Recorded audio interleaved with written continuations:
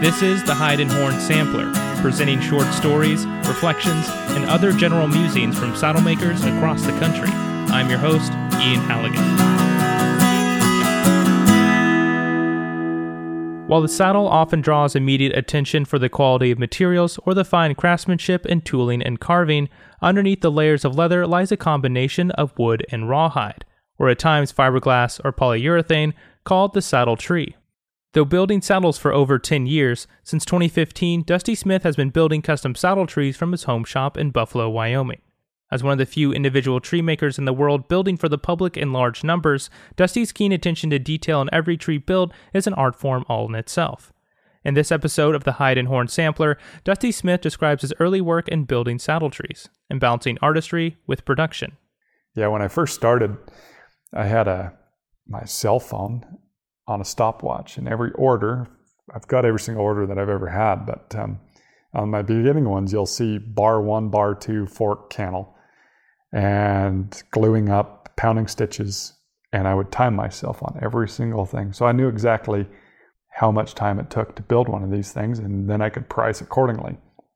And I just write it down every single time. And so I went from the first tree I rawhided with rod nickel, took me 10 hours, and I was the fastest student that he had.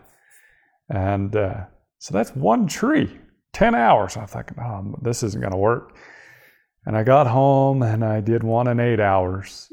And then I progressively got better. And now it's like 2.5 to 3 hours really to rawhide one. So it just progressively got better from the rawhiding and the woodwork. And Rod's shop was set up differently than my shop. That's why I kind of had to evolve, because this is a production thing. I have to turn around. I have to go and work and do things. And so I can't, stop this to do that. That just doesn't work. And saddle making is the same thing. Even though it's an art form, there is some level of production in there. We can't spend 6 months on the saddle, so we won't make any money.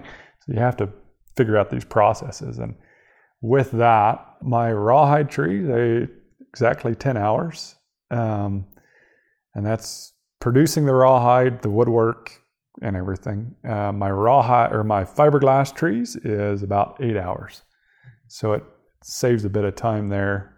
Still have to do the woodwork, but I'm down to 6 hours on my woodwork. This has been the Hide and Horn Sampler. This program is made possible in partnership with Culture Conservation Corps and with the support of a grant from the Wyoming Cultural Trust Fund, a program of the Department of State Parks and Cultural Resources. This program is also supported in part by a grant from ThinkWhy Wyoming Humanities. This story was written and produced by Ian Halligan. Music was provided by Danny Huggins. Find us on Facebook and Instagram by searching Hide and Horn Podcast.